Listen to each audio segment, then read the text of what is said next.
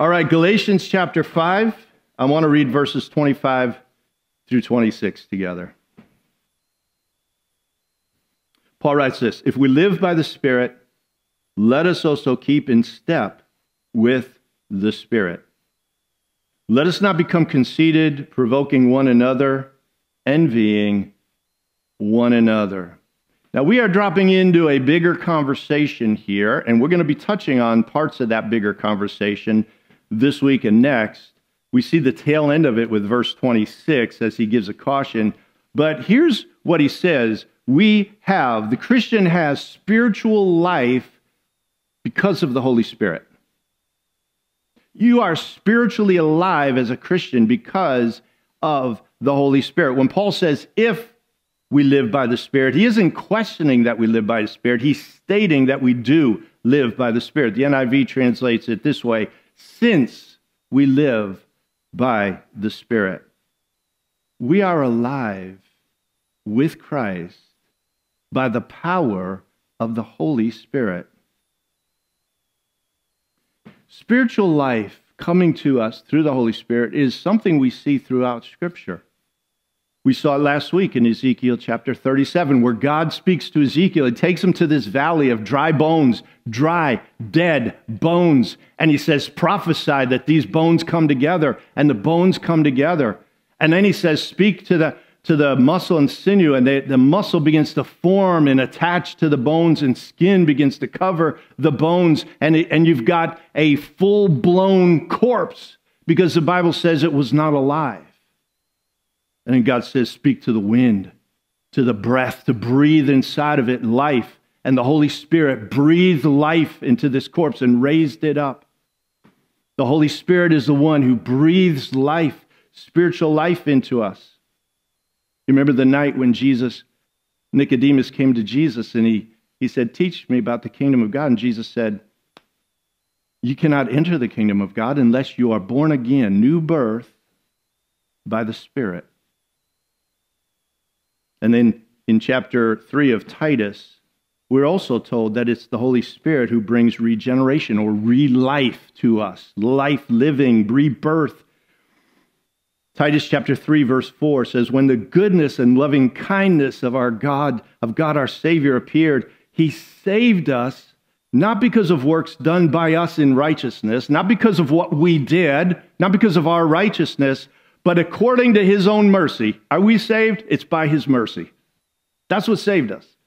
By the washing of regeneration, new life, and renewal of the Holy Spirit, whom he poured out on us richly through Jesus Christ, our Savior.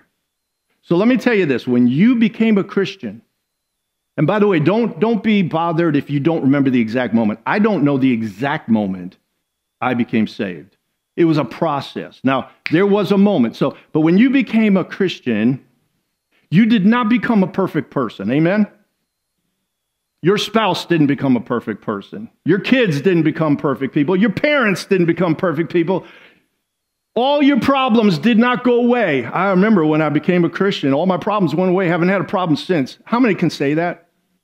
You still have mess in your life. All the problems didn't go away. You didn't become a perfect person. I didn't become a perfect person, but something changed at that moment. You are not the same person you were. Because at that moment, the Holy Spirit breathed life, spiritual life. We were dead in our sins. We are now made alive. That's the Holy Spirit breathed life into you. The principle of life began to beat in your heart. You began to want to serve God, love God. Where you didn't care about him, now you want to know him. You want to obey him. You want to love him. You know him. Your spirit, the Holy Spirit within you cries out, Abba, Father, Daddy, God. You went from spiritual death to spiritual life. The life switch got switched on by the Holy Spirit.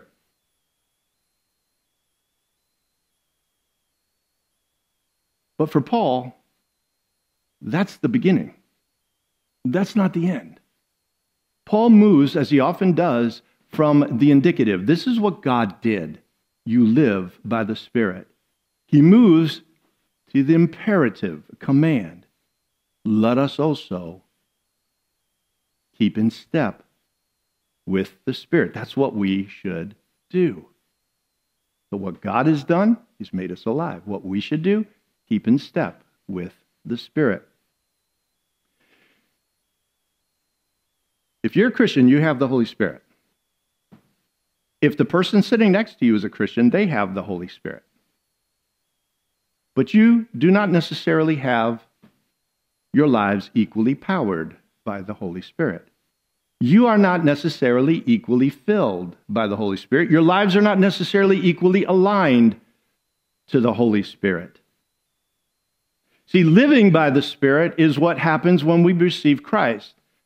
But keeping in step with the Spirit, that does not happen automatically. That is something we are to go after. Keeping in step with the Spirit tells me that the Spirit is always moving, always on the move, always working, always doing something. He's not sitting dormant. He's not just stagnating in your life, and every once in a while, maybe you need him. He is constantly moving, and Paul's saying, keep up with him.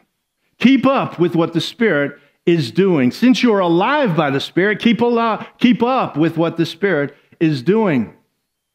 And that's what I want to look at over the next couple of weeks. What does that mean? What does that mean in daily life to keep in step with the Spirit? In the Bible school that I attended, where I met Janice, best thing that came out of those years at the Bible school by far.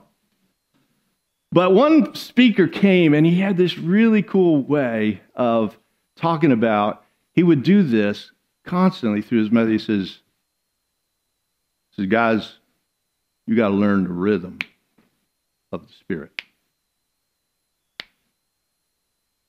You got to get into the rhythm of the Spirit. I thought, yeah, it's pretty cool. And he had this southern drawl. You got to get into the rhythm. Everybody snap your fingers if you know how. We can do that, right? Get in the rhythm of the Spirit. But I'm not sure how much that helped us actually know what that means. Because here's what happens. You're in the rhythm of the Spirit. We can all do this in service. Immediately you get done and something goes wrong. You get into an argument with your spouse. Your kids disobey. You have an accident. You hit a marathon run or something happens. And all of a sudden the rhythm is like, I don't even know where the Spirit is. I don't know how to stay in rhythm with the Spirit. What does it mean to keep in rhythm or keep in step with the Spirit when life knocks you out of any kind of rhythm? The word translated, the Greek word for keep in step with the Spirit, means to walk in cadence with the Spirit. It means to be on the same page, to be in alignment, to walk in the same direction at the same pace with the Spirit. Paul mentions then a few things that we know are not in keeping with the Spirit. If you're conceited, you're not walking in step with the Holy Spirit. If I'm provoking other people, I'm not walking in step with the Holy Spirit. If I'm envying, boy, I wish I had what they had, I'm not in step with the Holy Spirit. Well, what does keeping in step with the Spirit look like, again, in daily life? You're driving to a job you hate. How do you keep in step with the Spirit? You have a boss who's out to get you. You're a young mom and you feel like all your life is right now just changing dirty diapers. How do you keep in step with the Spirit? Or parents dealing with an angry teenager. If you had an argument with your spouse on the way to church this morning, and it's the same argument, you've been around the same mountain again and again and again and again. And you're sitting here and you've got a smile on your face that you've pasted on, but inside you're really discouraged.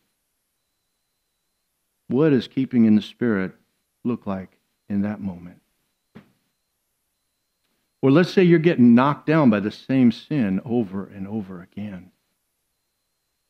And you cherish the forgiveness of Christ. But you wonder, where is the power to stop this sin in my life? What does it mean to keep in step with the Spirit? Now, I don't want to oversell this. I wish I had it all figured out. I don't want you like, okay, I'm going to learn all the lessons from Alan. I don't have it all figured out. And I'm learning as you are. And I'm maybe a toddler. I should be in the red room with my keeping in step with the Spirit. The Spirit's got to go, come on, Alan, come on. But I want to drop us into some of the bigger conversation that Paul has, because Paul sure knew what it was. And it will help us to begin to put some handles on what it means to keep in step with the Spirit. And this morning I just have one big point for us to consider, and it's this. Keeping in step with the Spirit leads us to live by faith in His power, not in our own strength. Keeping in step with the Spirit leads us to live by faith in His power, not in our own strength. The Spirit of God is always moving. He's always moving in the opposite direction of the flesh. The flesh, when the Bible talks about the flesh, it's not talking about your skin and bones. It's talking about really primarily the sinful desires we have. The word actually means over desires. The things we want too much that become an idol before God. Our flesh, our desires, sinful desires, war against the Spirit. The Spirit wars against the flesh. You know what that means? It means every Christian has a war going on inside of them. There is a war going inside your life. That's why you don't feel like there's just this constant tug of war. And one of the big ways this war is fought is, where do we go for strength? Where do we turn for strength in our lives? Now listen, here's what was going on with the Galatians. The Galatians' Christian walk started out strong because they started out weak. Paul came to Galatia. They didn't know Jesus. They didn't know the Bible. They had pagan gods all over the place. They had no relationship with God. They had nothing to offer God. No way to access God and earn anything from God. They were weak. And Paul came and preached a gospel of the grace of God, the mercy of Jesus Christ. Jesus died on the cross to save you, to change your life, to change your eternal destiny, to come into your life. They received that gospel by faith. Yes. Salvation was given to them freely. They received the Holy Spirit by faith. They began to see the power of the Spirit, the working of the Spirit in their lives, even miracles in their lives by faith. Because they were totally dependent. They had nothing to bring to God, so they were totally dependent. God, if you're going to do it, you got to do it. I got nothing to earn this from you. They started out strong because they started out weak. But then Judaizers came in and they said to them, listen, Jesus gave you a really good start here. He earned a lot of the righteousness you need. Now you need to finish it up, and you can do it. You can do it. You're good enough. Believe in Jesus, but also believe in yourself. That you can add the righteousness that tips you over and gets a thumbs up from God. You can do it. And they started to believe that. They started to be strong in their own abilities, their own righteousness, their own keeping of the law. If I get circumcised, if I do this, if I do that, God's going to be thumbs up. Way to go. And Paul writes to them in chapter 3, Galatians 3, verses 1 through 3. He says, "O foolish Galatians, who has bewitched you? It was before your eyes that Jesus Christ was publicly portrayed as crucified. Let me ask only this. Did you receive the Spirit by works of the law or by hearing with faith? Are you so foolish? Having begun by the Spirit, are you now being perfected by the flesh? Having begun by the Spirit, are you now going to end this thing, finish this thing, perfect this thing by your own flesh and efforts, by the law, by doing good, by your efforts, by your strength?" Now let's bring this home for us, because I think this is incredibly easy for us to do. We start out trusting Christ for our salvation. But somewhere along the line, we begin to think that now it's up to us. Now it's up to us. Instead of faith in the Spirit's power, we put our faith in our own strength. And the flesh loves that. The flesh loves that. The flesh loves the idea that you can be good enough to earn God's acceptance. If you're religious enough and you go to church enough and you read the Bible enough and you pray enough and you this enough and that enough, you don't do this and you don't do that, you get this sense. Number one, it puts you in control. Trusting in Jesus Christ and Him only, what do I do? But trusting that if I keep these 5 or these 10 or these whatever number of rules gets me to be righteous in the eyes of God, well, that I can handle. It might be hard, but I've got a handle on that. And now, so the flesh loves that. Not only that, I get the credit. I get the credit. When a believer or a church becomes legalistic, they're going to go in one direction or another. They either are really proud of how good they're doing and look down on others, or they're going to be really condemned and discouraged because they're not doing good enough. Because we start looking to our strength, our flesh, for strength. And so legalism really does toggle us back and forth from strength to weakness, from being proud of our strength to being discouraged by our weakness. The flesh offers us both options. You go to the flesh, it's got the strength option and it's got the weakness option. You can pick whichever one you want. I've toggled back and forth. The strength option is I can do this. I can do it. I can beat this sin. I can discipline myself enough to do what I need to do. I can make this work. It's the strength. I am strong. I want to appear strong. Jesus, thank you for your help. When I need your help, I'll ask for it. How many guys, you don't like asking for direction? I'm like that. We're lost. I don't want to ask for directions. I don't want to pull over. And we're like that with God. You know what? I don't want to bug God. I can do this. That's the strength option. That's the strength option. When things go wrong in our lives, our first response is, okay, I need to manage this. I need to get control of this. I need to figure out what went wrong, and I need to work on this. If things go really bad, you say, okay, I'm going to learn from this and do better next time. Now, I'm not saying that's wrong, but if that's our first response, then we're turning to ourselves for strength rather than God. When we go through trials and heartaches, the strength option is put on a strong front, stiff upper lip, and all that. Don't let anybody know what's going on in your life. We don't like asking for help. We don't like asking for prayer because we're strong. And asking for help and asking for prayer might look weak. But the flesh has a weak option too.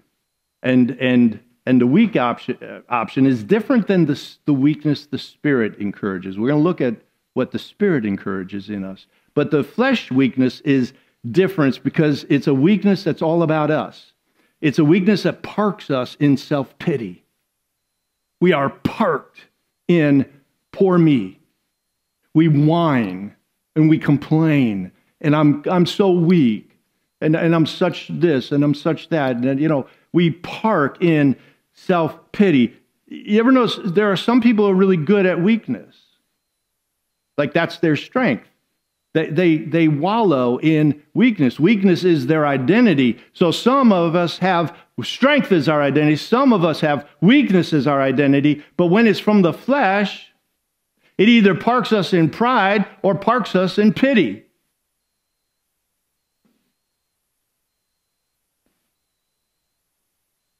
And we can Christianize that by basically we are constantly sinning and just admitting we're sinning, but no expectation of change.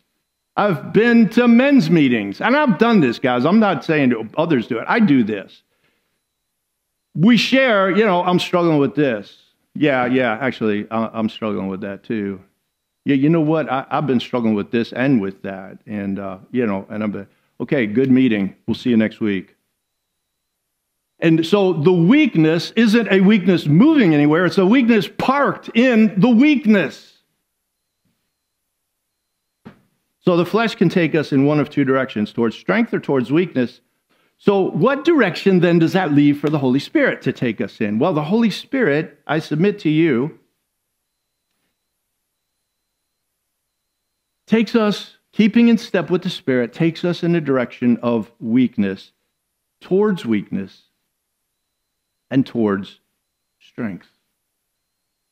It's a completely different weakness and strength than the flesh. I want you to think back on the moment when you first received Jesus Christ as your Lord and Savior. If the gospel is correctly presented to you, you abandoned all your efforts. You put them on the altar. You threw them away. You not only threw your sin on the altar, you threw your good works on the altar. Neither commend you to God. It was all about what Jesus did and nothing else. You came weak, you came empty-handed, and you just received. Nothing in my hands I bring. I simply cling to the Lord Jesus Christ. And you experienced forgiveness and grace and mercy and the hope of his resurrection in you. You put all your hope and trust in him. You knew you couldn't save yourself. The gospel cadence of the Spirit leads us to do the same thing all the time, every day, to put all our faith, all our trust, all our hope in Jesus Christ, and none in our flesh. The Bible says no one can confess Jesus Christ as Lord except by the Holy Spirit. And no one can deny Jesus Christ by the Holy Spirit. The Holy Spirit is all about Jesus Christ.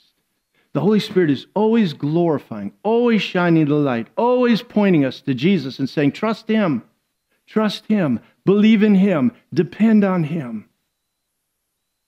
Keeping in step with the Spirit leads us to a day-by-day, moment-by-moment trust and dependence on Christ and the Holy Spirit to impart spiritual life, which means the Spirit leads us in the direction of weakness. I am completely dependent on him. Completely. I am weak. I need him. We learn, like Paul, to boast in our weakness, knowing that God's power in us, his strength, is perfected in our weakness. So we're going in the direction of weakness and strength at the same time because we're confessing our weakness to God and depending on him, and God gives us strength. So we're going in the direction of weakness and strength at the same time. Keeping in step with the Spirit leads us to recognize our weakness, but the Spirit doesn't park us in our weakness. The Spirit is always about forward motion in our lives. He leads us from weakness to faith in his strength. He leads us from our weakness, our utter bankruptcy, our utter inability, to faith in his strength. So we don't stop at the weakness. We don't park in the weakness. We admit the weakness. We confess it. We're honest about it. We don't park there. We move from that to faith in his strength. Spirit weakness isn't paralyzed. It's moving. It leads us to prayer. Faith releases God's strength in our lives so we grow weaker and stronger at the same time. So when our weakness leads us to God, we become incredibly strong. I mean, think of the Bible people. In other words, what I want to lead us away from this idea of fleshly strength, I can do it, but also away from fleshly weakness. Oh, poor me, I just can't, I'll never change, and I'm always this. We look at the Bible people. Joseph had an unbreakably strong integrity.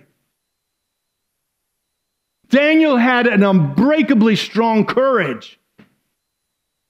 In the face of change and disorientation and loss, Ruth had a strong confidence in God. Paul was strong in his commitment to preach the gospel anywhere he went, even if it cost him his life. Those are not weak things. Those are not weak people, but they are, because they're weak in themselves and they're trusting in God and he is giving them strength. That's keeping in step with the Spirit. That's keeping in step with the Spirit. So, we begin to see with eyes of faith God working in the ordinary points in our life. Where is your life right now? Where is your life right now? What's going on in your life? What are the mountaintops? What are the valleys? What are the hardships? What are the demands? What are the challenges? What is it that makes you at the end of the day say, man, I don't know. I just don't know. I hope I can convey this. Don't stiff upper lip it. But don't give in to it either. Man, be honest about your weakness. Be honest with God. And by the way, among trusted friends, be honest with them too. Don't be afraid to share your weakness. But always look beyond the weakness. Embrace the weakness. Trust God for his strength. So young moms changing those diapers. You realize how precious that season is. And yeah, sometimes at the end of the day, you might be like, I cannot look at another dirty diaper. But God will give you grace. That strength isn't going to be like super mom. It's going to be quiet grace, quiet strength. And faith to see the beautiful, beautiful privilege you have. Parents with angry teens, an angry teen, a sullen teen, a surly teen. And I suppose I should talk to you teens who have surly parents. But we don't just look at the behavior, we look at the heart. It's like, what does keeping in step with the Spirit look like in dealing with them? How do I drop into their life? How do I enter their narrative? How do I understand? How do I serve them? How do I love them? What does it look like, Spirit? I'm so weak. I'm so weak. Couples struggling with conflict. So here's the point I want to bring. Begin with prayer. Keeping in step with the Spirit leads us to depend on God. I'm learning that in new ways. Depend on God. Go to God. Keeping in step with the Spirit means instead of us saying, okay, I'm going to do this, God, hope you're with me, we go to God and say, God, I need your help. I need your grace. I need your strength. I need your wisdom. I need your love. I'm having a hard time loving. I need your courage. I'm afraid. Go to God in prayer. Then, as we go to God in prayer, we bring these things to God in prayer. We embrace our weakness. We don't run from it. We embrace it. I am weak. We embrace it, not to park there, but to receive strength from God.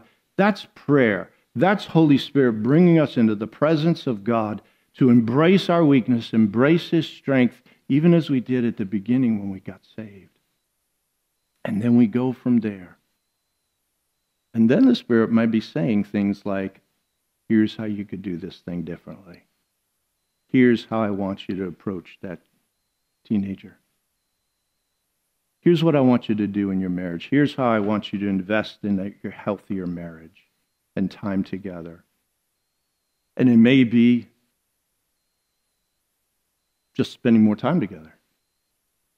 Keeping in step with the Spirit. It's not a formula. It's not a formula. There's no formula to this thing. But keeping in step with the Spirit might lead one of you, one couple, to just spend more time together, and that's all it took. Or talk more. And for another couple, it might mean getting counsel. And keeping in step with the Spirit might be after you've carried your weakness to God, the Lord wants to help you bring someone else into it and get counsel. This is not just go to God in prayer. Start with God in prayer and then let him lead you. Keeping in step with the Spirit. But we begin, where do we go for strength? That's the point this morning. I just want to reiterate in our hearts. It's a point I feel like I'm trying to learn. God's trying to teach me. Where do you go for strength? Keeping in step with the Spirit goes to Him. In prayer, embrace your weakness, and then let Him birth strength in you. He's got it for you. He's got it for you to break that sin, break that chain, lift your heart, give you courage, whatever it takes. Go to God in prayer. Let's go to Him right now in prayer. Lord, what can be a little frustrating in a message like this, but what is also a blessing in this is that there's not like 3 keys. There's not a formula. There's not do this and everything works out. It is all about our relationship with you. It drives us to you. It draws us to you. You invite us into your presence, Lord. So, Lord, for one of us, our weakness might be one thing, and for another, our weakness might be another thing. Our weakness might be our strength. We feel like we've got it all together. We're very religious people. We're pretty good. We're pretty moral. And that strength is crippling us, like the Galatians, because it is moving us away from your strength and your mercy and grace and towards our own flesh. For another, it might be they feel paralyzed by life, overwhelmed by life. Whatever it is, I pray, Lord, Holy Spirit, lead us where we need to be led. But help us start with this. Help us embrace our weakness and let it drive us and draw us to you in dependence upon you. Oh, we need you, Lord. We need you. In Jesus' name we pray. Amen.